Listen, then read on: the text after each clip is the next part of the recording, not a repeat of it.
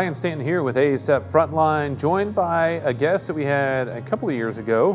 Return again, live recordings from here at Emerald Coast Conference in Destin, Florida, with Dr. Randy Sorge. And a couple of topics here, talking about burns and as well as team dynamics. And I want to talk about team dynamics because it's a topic that we don't consider a ton. But as emergency medicine, we know that it takes a team, probably more than almost anywhere else in the hospital or in the healthcare setting, is the team necessary, the dynamics and the working together of the physicians as well as the nursing and tech and whatever support staff and everybody else that's involved across the board to make emergency medicine happen and make it efficient and a supportive environment. So he's got a talk here, actually ducked in for some of it as it has happened in the past tense here at the conference, and wanted to pull him aside and grab some of the nuggets from that to pass on to you. And those that can't make it to this conference here in Destin, you should try it next year though, because it's one of my favorites that I go to every single year. I think it's 15 years in a row now. So Dr. Sorge, kind of give us a little bit of background and tell us a little bit about yourself. Hey Ryan, thank you so much for having me today. I really appreciate it. I am originally from Connecticut. I currently work at LSU in New Orleans. I'm a New Orleans transplant. I did my training at Mount Sinai in New York, and I'm an APD for LSU. I also help run the clerkship, and I'm really interested in the leadership aspect part of emergency medicine. That was one of the main things that got me into emergency medicine to begin with, is just how to orchestrate and run, a diverse team of different types of clinical providers. And, I got interested in communication, team dynamics, conflict resolution, and all those types of topics just because I ran into so many hurdles in the clinical environment myself, trying to get things done. And I was like, there's got to be a better way, So I picked apart some literature, a lot of stuff in my presentation comes out of Harvard Business Review. Some comes out of, different types of like HR literature. And I was like, how can we translate this to the clinical environment? How can I apply it to our practice to make my day-to-day better? So let's talk about that definition of the team and the dynamics within emergency medicine. Kind of give us that breakdown and then why that's going to be so important for us in the EM setting. Yeah, team dynamics is just like what it sounds like. It's just about how people interact, how they communicate, how they get along, And as we all know, that can either be good, bad, or anything in between. But I think that our role as, ER physicians, we just have a lot of power to influence that dynamic and to make it better. I always see myself as, the WD-40 that's just trying to grease the rusty wheels in the machine, right? Between us, the nurses, the consultants, patients and their families, et cetera. And so I think that that's kind of like the essence of what it is for team dynamics. And actually, it's one of those things you mentioned. Not only, we have that opportunity for good and bad potentially, that we can actually, as physicians, we have that potential to push it in both directions. Oh, definitely. Of being able to make and build that team atmosphere, that interdisciplinary team atmosphere, or potentially be just the opposite of that WD-40 reference and actually cause more rust on those cogs and make it more difficult.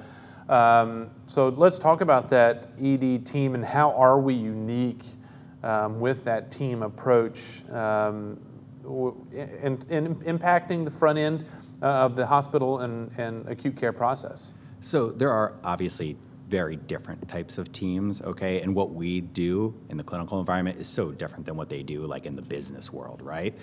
So our clinical team in the ER is what's known as an interdisciplinary action team, which is like a bunch of fancy words. But what it means is we're composed of highly specialized members that basically have to cooperate and get along and perform important tasks in a ever-changing situation, right? It's very dynamic in the ER to basically deliver good patient care. And then, of course, we have the added bonus of trying to simultaneously train and develop more novice members of our team, as if it wasn't difficult enough.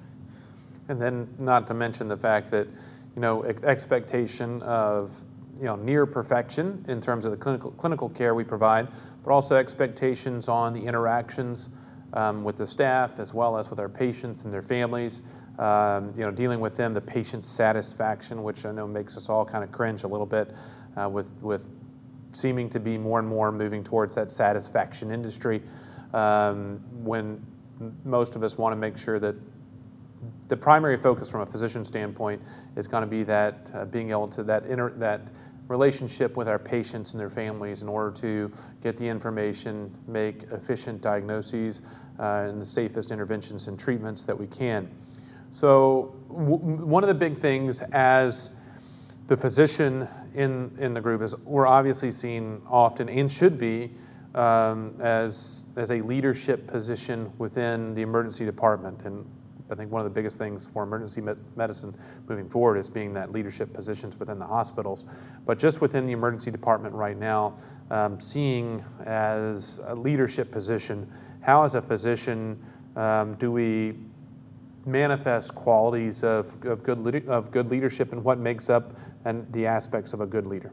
Yeah, that's a great question. I mean, so I think that the major factors that come to mind when we're talking about what makes a good leader in the emergency department is three things. We got to be functional, we have to be dynamic, and we have to be able to either share or delegate roles. So when I mean that we're functional, I mean that, we got to get work done, right? Tasks must be completed. Patients need to be disposed. Patients need to be treated. At the end of the day, that's the bottom line. But to be a good leader, we have to, in order to obtain that kind of functionality, we have to kind of provide some overall structure for the team and some sort of direction. We always have to monitor tasks, make sure that we're following up, that things are getting done, coach members of our team up, and we have to, in addition, be clinically competent ourselves, because a lot of times we're going to be, even in a training environment, we're going to be expected to perform our own hands-on tasks.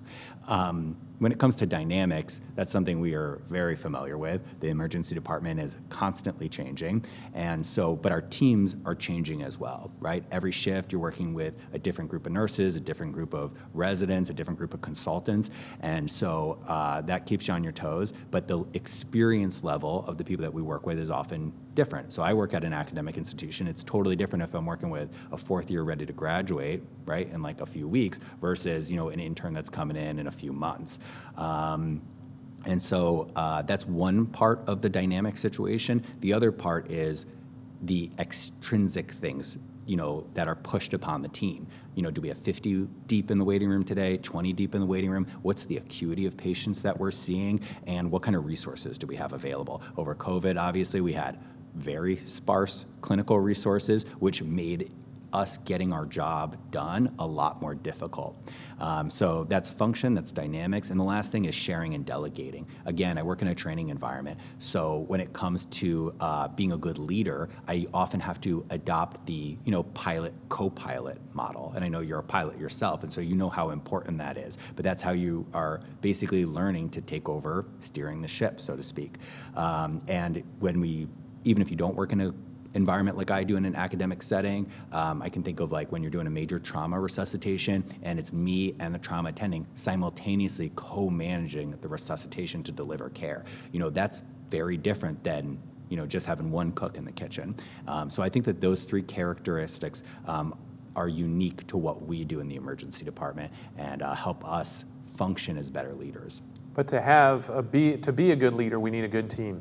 We have to build a good team. Yep. And so that kind of rolls into that larger component, as the physicians working with nurse leadership and being a leadership position within the emergency department, the key is building that team.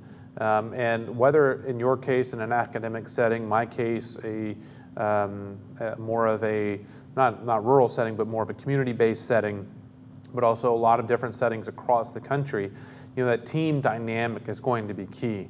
And the dynamics are a little bit different between whatever setting you are, especially with academics with that larger accoutrement of residents and students and all levels that kind of break down through there. But the team dynamic is still going to be an important role throughout, no matter where you are. So what are the characteristics that we need to look at to establish a strong team for every shift, or as many shifts as possible when we go into the emergency department?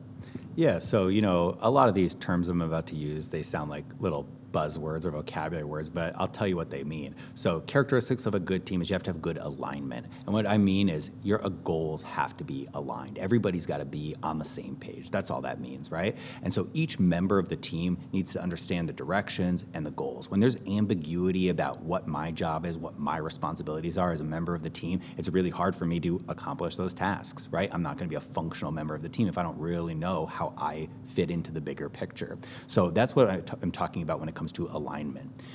The other one is transparency. And transparency is just, any kind of team, doesn't matter if it's a group project in high school, it doesn't matter, if it's a sports team, whatever, there are always going to be issues. It's inevitable, right? And so when issues come up, you have to have a culture of transparency, okay? So addressing issues head on with openness, honesty, and respect are super important. Notice how I didn't say judgment, because that's like a big one that I've hit up before in our environment that tends not to work well. But when it comes to transparency, if people think that there's something to hide, then they kind of become suspicious, untrusting, and that's just a surefire way to really have the team dynamics suffer.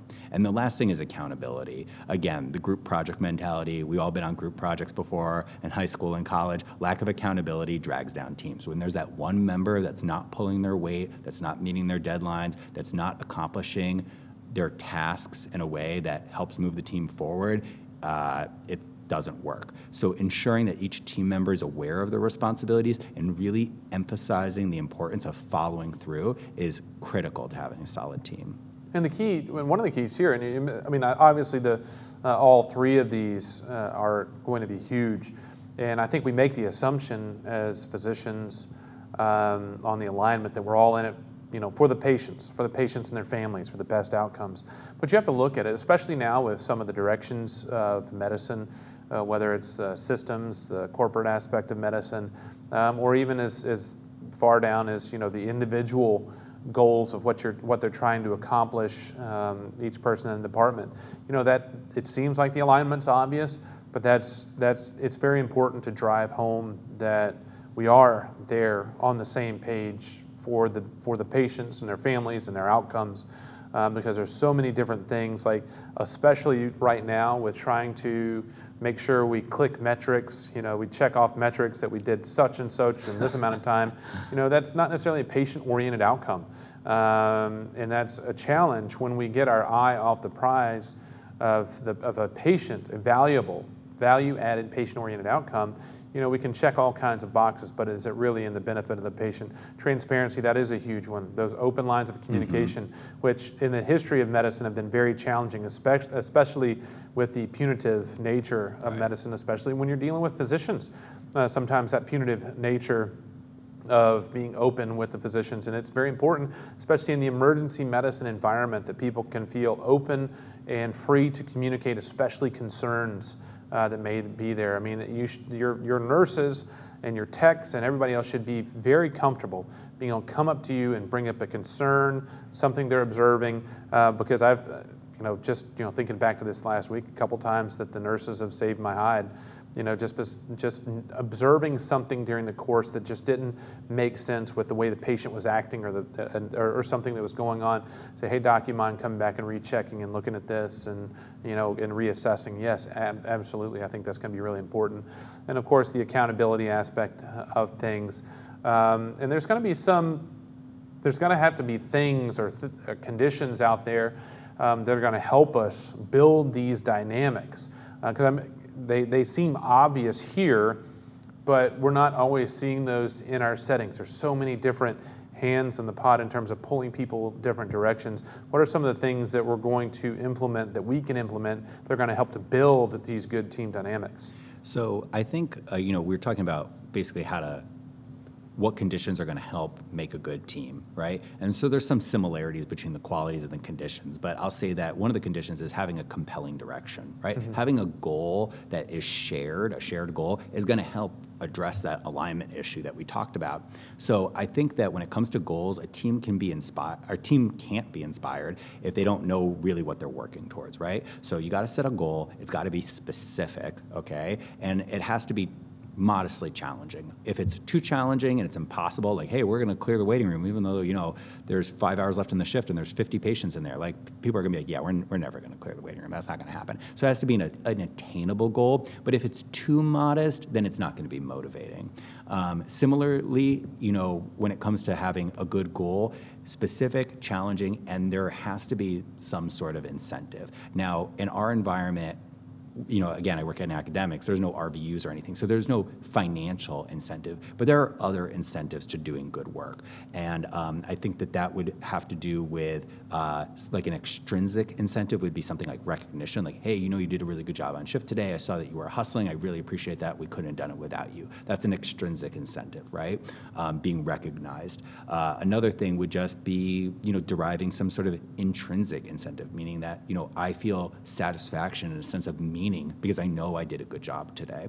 And so I think those two things would be the things that we rely on in the clinical environment to incentivize people to meet their goals. Another thing I think about is, having a diverse team. Now, we're lucky in the ER because our teams are always diverse, right? You think about like superhero teams, like everybody have a different superpower at, in the Justice League, right? You can't have 3 people with super strength. It does not work that way, right? Now, in the clinical environment, we're already set up because, my skill set as an MD is different than the mid-level provider, is different than the RN, is different than the respiratory therapist, is different than, my consultant, the cardiologist, whoever. And so we're already set up for success by having a diverse team. Again, it's just about getting that team to work together and to unify them and have them see themselves as one.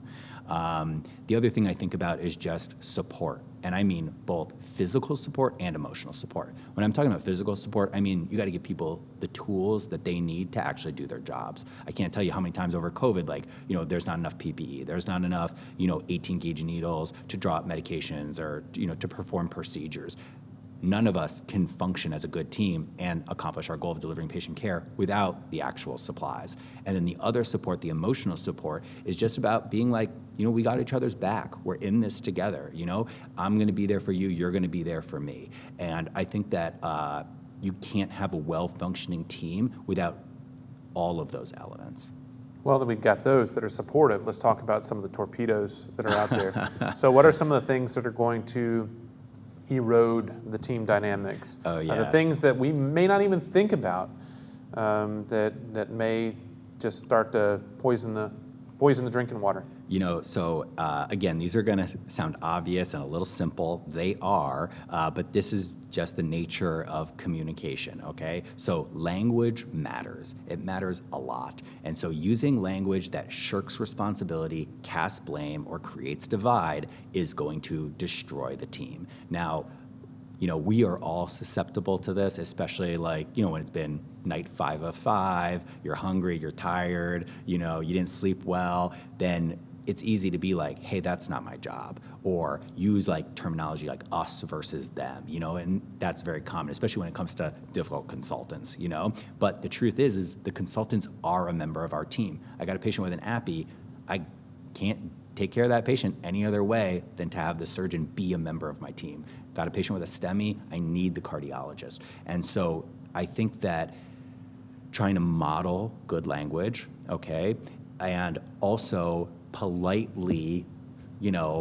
kind of correcting bad language in a way, or having people rephrase it in a way where it's not so divisive, can be helpful. Because using language like that, it breaks people apart. The other thing I think about is any interaction that's not face-to-face is a threat to good team dynamics, okay? Especially phone calls, definitely emails, and if y'all use Epic, the little secure chat function, is it easy to get snippy in there, okay? So nursing communication orders, like I said, please get another set of vital signs, exclamation point, people hate that, all right? So when possible, and I understand that in our busy environment, it's not always possible, but whenever possible, do it face-to-face. I think that people are more respectful. They understand each other more. There's a lot of, most communication is nonverbal. And so you lose all those nonverbal cues over the phone, and it is easy to get persnickety over the phone, things like this. Now, of course, consultants are coming from home. There's nothing we can do about that. I'm not going to knock on their bedroom door to wake them up. So when I can't do face-to-face interactions, my backup is just watch my tone.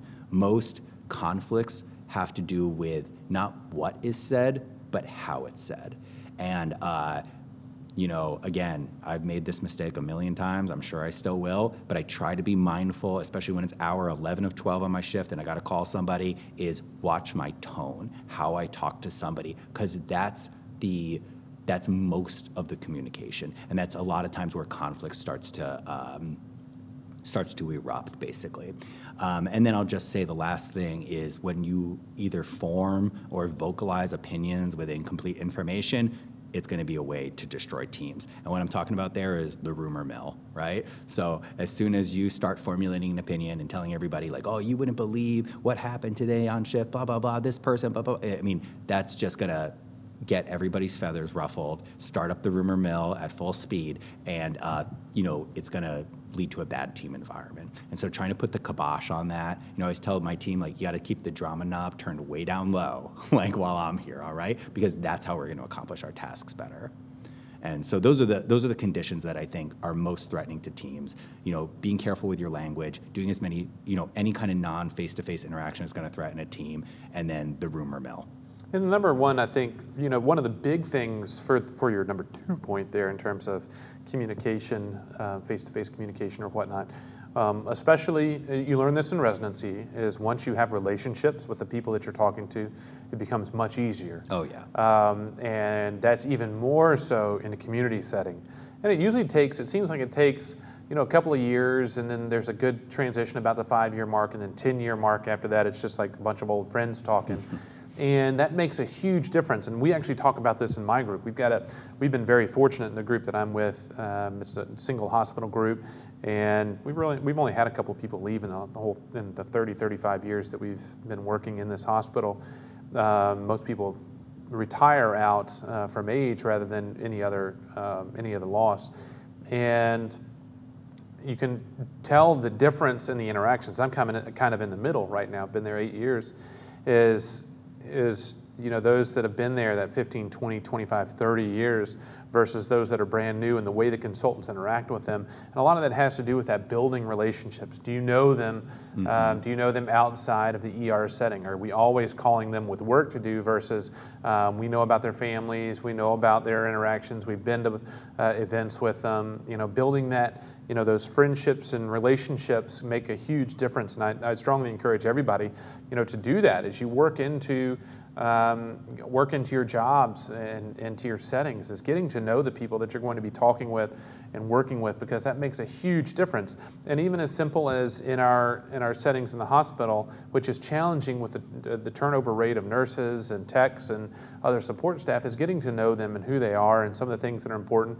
Just as simple as asking them about family and friends and things that are going on and being supportive.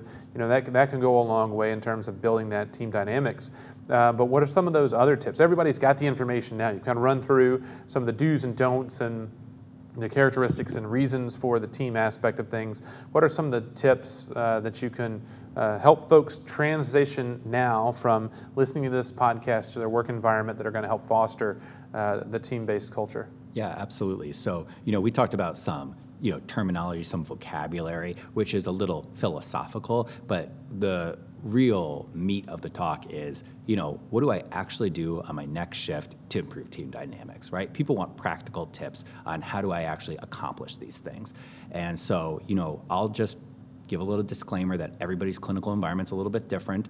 I don't work in your clinical environment, so my advice, you got to adapt it to whatever the culture is at your program. But I'll talk about a few things that I think work for me and are general enough that probably can be applied with some modifications. So one thing that I do is I always do a team huddle in the beginning of the shift when I come on, and you got to keep it brief. It's the ER, so no more than 3 minutes, and I get everybody involved. So me, the residents, the nurses, the EKG techs, environmental services, whoever's working together with me in that department that day, let's get together for a 3-minute team huddle, okay? We go around, we do introductions. I introduce myself, and I expect everybody else to introduce themselves by their first name, their role, the area that they're working in, and what shift they're on that day. So, I'd be like, hey, my name's Randy. I'm the ED attending for the day. I'm going to be working in pod 2. I got all 14 beds here, and, I'm here until 3 p.m. today. If y'all have any problems, let me know. And then it goes to the next person. I'll say that towards the end of the team huddle, after everybody's gone around and done some introductions, then I'll, take up the mic, so to speak, and just go over what I think are the most important priorities and expectations for the shift. So my expectations is that, we find sick patients, identify and treat them. If you have a patient that you're worried about, come to me, come to one of the senior residents, let me know early. Another one of my expectations are, if y'all are hitting a barrier somewhere along the way, let me know early on. There's a backup NCT. Pharmacy hasn't verified the medication. There's a behavioral issue popping off in the back of the ER. Let me know so that we can address that early on. Those are my expectations, that the staff come to me with any problems so we can kind of smooth it out and keep the shift nice and smooth. And then at the end, before we break up, I'll just say, very explicitly that, we succeed as a team, we fail as a team. Like, our goal is to take care of patients today. Everybody here is important. I expect that everybody's going to be, treat each other with respect. And, our success is directly linked to how well we work together. Break. And so that's how I do it. I do a team huddle, 3 minutes in the beginning of my shift, and that's kind of my little mental checklist. I got a whole bunch of other tips and tricks, so feel free to interrupt me. But the other thing I like to do is try to manage up my team members as much as possible. And what I mean by that is, I go into a room, EMS drops off a patient, they're brand new, we're hooking them up to the monitor, it's me and the nurse, and I'll be like, introduce myself to the patient, I'll be like, hey, I'm your doctor, and Crystal's your nurse today. She's one of our very best in the ER today. You're gonna be taken care of. You'll be in great hands. If you have any issues, she's at one of the mobile computers outside your room, and I'm just not too far away, all right? So don't be afraid to ask if you need something. We also have the little whiteboards in the rooms. I usually write up, the names of, who the doctor and who the nurse is for that patient for the day. But I think the key of talking up the nurse in front of the patient is it makes them feel good, And when they feel good, they tend to be a better version of themselves. Now, is every provider I work with in the ER, the best nurse I've ever worked with? No, but a lot of them are. But I'll say that if I want them to be their best selves that day, it only helps to talk them up, And, I do it for my residents, my nurses. When I'm coming off shift and handing over care, I'll be like, hey, it was such a pleasure taking care of you today. I know you're still waiting on that CAT scan. I'm actually coming off shift, but Dr. Stanton's coming on. He is one of our very best in the emergency department. I checked out to him. He knows what you're waiting on. He's here for you if you need anything. He's one of our best doctors we got, so you're in great hands. It makes the patient feel good. It makes you feel good. I think it tends to set you up for more success on shift. I'll always do routine check-ins with the nurses, how's everything going with the patient, et cetera. What I've learned the hard way is if I say kind of some vague questions like, oh, how's everything with the patient in room 5? They'll be like, oh yeah, that's fine. So a vague question gets a vague answer. And then by the time I'm over to room 8, checking in with that nurse, they're like, oh yeah, I forgot to tell you, they actually need their pain medicine redosed, and the x-ray, the order was put in wrong. It's supposed to be the right lower extremity, but it's actually left lower extremity. I'm like, oh, okay, fine. So what I've learned to do is ask a lot more specific questions when I do my check-in. So if I'm in room 5, I'll be like, oh, hey, is there pain control? Do they need any additional medication for nausea? Okay, let me know if there's any problems with the, throughout the shift, I'm going to go move on, whatever. But if I ask more specific questions during my check-ins, I'll get more information, And so I'll always check in. That kind of helps me stay on top of stuff and, helps the team function a little bit better. Again, identify barriers earlier and address them. And then, I also think that if we offer help whenever possible, it looks good for us. Now, I get it, we're very busy people. We can't be doing everybody's job all the time, but a patient rolls in off the EMS stretcher, I put my gloves on, I help move them over to the bed. In Louisiana, we got a lot of bigger patients, and it is important to have many people to save your back to get them moved over. So, showing that you're a team player, helping while I'm interviewing the patient, helping them take off the shirt while the nurse is putting on the leads, little things like that go a long way to demonstrating that this is a team. I'm not above, helping out because it is important. I expect you to help me too, And so I think little things like that are important. I'll say that if I have a colleague that's super overwhelmed, and I see that they're drowning, it's hard to go up to them and be like, hey, what do you need from me? Because a lot of times people are so in the weeds, they don't even know what needs to be delegated, you know? And so if I see that somebody is struggling, maybe, you know, it's a colleague running a code, and I'm just happen to be walking by, and I'm like, hey, what do you need from me? Instead, like a lot of people don't know, just observe the environment and look for a way to help. It can be as something as moving a Mayo stand out of the way, grabbing a piece of equipment, you know, like, I mean, it doesn't take too much. So I just say that, you know, looking for an opportunity to help and then just anticipating that action and doing it demonstrates that that's what, you know, I'm setting an example of how I think a team should function, you know, and I anticipate that, you know, my nurses pick up on those cues and end up doing the same. They anticipate my actions and bring me things without asking, and you know, I do the same for them, you know? And so if I see them blow an IV and I'm staying right next to the IV card, I just grab out another 18 and put it, you know, on the Mayo stand next to them so that they don't have to get up, you know? And those little actions speak volumes in the end. Oh, I've got more tips, I'm sorry. The other thing I'll say is this one I stole from, you know, the Team Steps, which, you know, is a big initiative and all the resources are available online for it. But it's basically, you know, how do teams function? How do teams communicate? And one of the big things that I took away from that is the CUS mnemonic. And we're not talking about like the 4-letter word, but we're talking about like, I am concerned, help me understand, and stop this as a safety issue. But I teach my team during the huddle about those vocabulary words. Those are good ways to get my attention. You know, if I'm blowing something off and they're like, hey, I'm really concerned about the patient in room 8. You know, we already gave them a milligram of Dilaudid. They're still in pain. They really look uncomfortable. And I'm like, currently with a respiratory distress. But if they say, I am concerned, you know, help me understand why. Or, you know, I think that this is a safety issue. It is like a marker to communicate with me that like they're escalating the issue. They're using those buzzwords to get my attention. Same thing, I can do it with them, I can do it with consultants, but it helps us communicate in a way where we all understand each other's language. And then the last thing I'll say is simulation when it comes to communication, team dynamics, that is like the best. Now, I'm not a sim person, and depending on your institution, you might not have a big old fancy sim center, but you don't even need it. I embrace the in situ sim, meaning like, you know, it's a slow night, we have a trauma bay empty, let's run a sim trauma, you know, where something goes wrong, where there's a medication error, where there's a communication error, where there's a disagreement in plans, and how are we gonna, and then we'll debrief afterwards and discuss, like, how did that go? How could it go better, you know? But I think that, you know, whenever you try to do that with people, they're definitely like, think it sounds really silly, like that stupid exercise. They're like, oh my God, okay, Rainey's gonna make me go do this. But I'm telling you, after you run it, after you talk about it, people are like, oh, that was really helpful. And I do have ideas about how we could do this better, or, you know, you understand other people's workflow, and it goes a long way. But communication is a skill, just like intubation, just like placing a chest tube. You know, it feels uncomfortable at first, you're gonna make mistakes, but you will only get better through practice. And so using sim, even that lo-fi in situ sim, can be extraordinarily helpful to helping you be better at these skills and to create a more sustainable culture change. When I saw this pop up, I saw cussing pop up on your during your talk. I was all excited. I was like, man, I got this one nailed. And then I said, oh, wait a second. That's concern, understand, safety issue. And actually, that's an important thing. And I think part of that openness, that transparency rolls into this. Is your staff, your nurses especially, are they comfortable in talking with you about a concern they have? And I actually have multiple times a shift.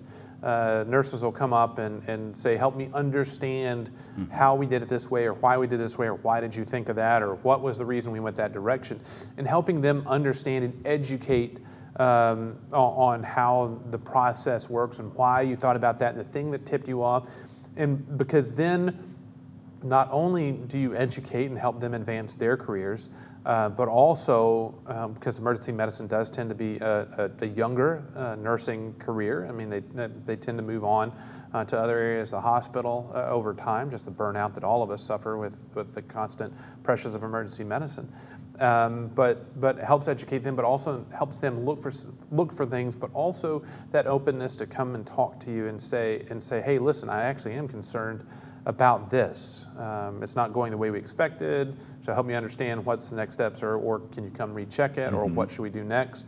And that open communication, because I mentioned it earlier, the nurses will save your butts, more often than you would ever imagine, because of that close interaction with the patients and the families, and the stories that are different. And as an attending, residents out there, you always get frustrated because the attending gets a little bit different story. Oh, of course, always. the story, the second and third time through is a lot more polished. They remember things that they had forgotten earlier.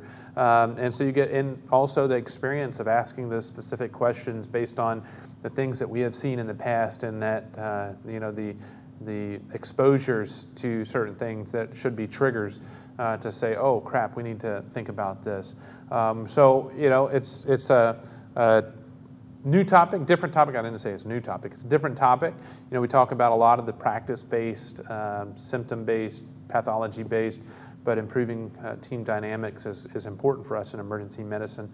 Talking with Dr. Randy Sorge. How can folks get in touch with you if they have questions, want to communicate with you moving forward? Oh, yeah, absolutely. So my email is rsorge, my last name Sorge, at lsuhsc.edu. But honestly, Gmail is the best way. So it's rmsorge@gmail.com. Yeah, that's a lot easier. I agree. I agree. If it was lsu.edu, but there's other things added in that makes it a little bit more complicated. Yeah. So, and as for me, you can contact me, rstanton@acep.org, rstanton@acep.org, at EverydayMed on Twitter. Also invite you to follow us along on Facebook on ACEP Frontline, and subscribe to the podcast on whatever platform you like, because we're on most of them, and get every weekly download. And now that we're starting to see a drawdown of some of the COVID actions, we're seeing more in-person conferences, and we'll hope to bring you more traditional type ACEP Frontline podcasts from these conferences, and topics to help you improve your practice no matter where you are.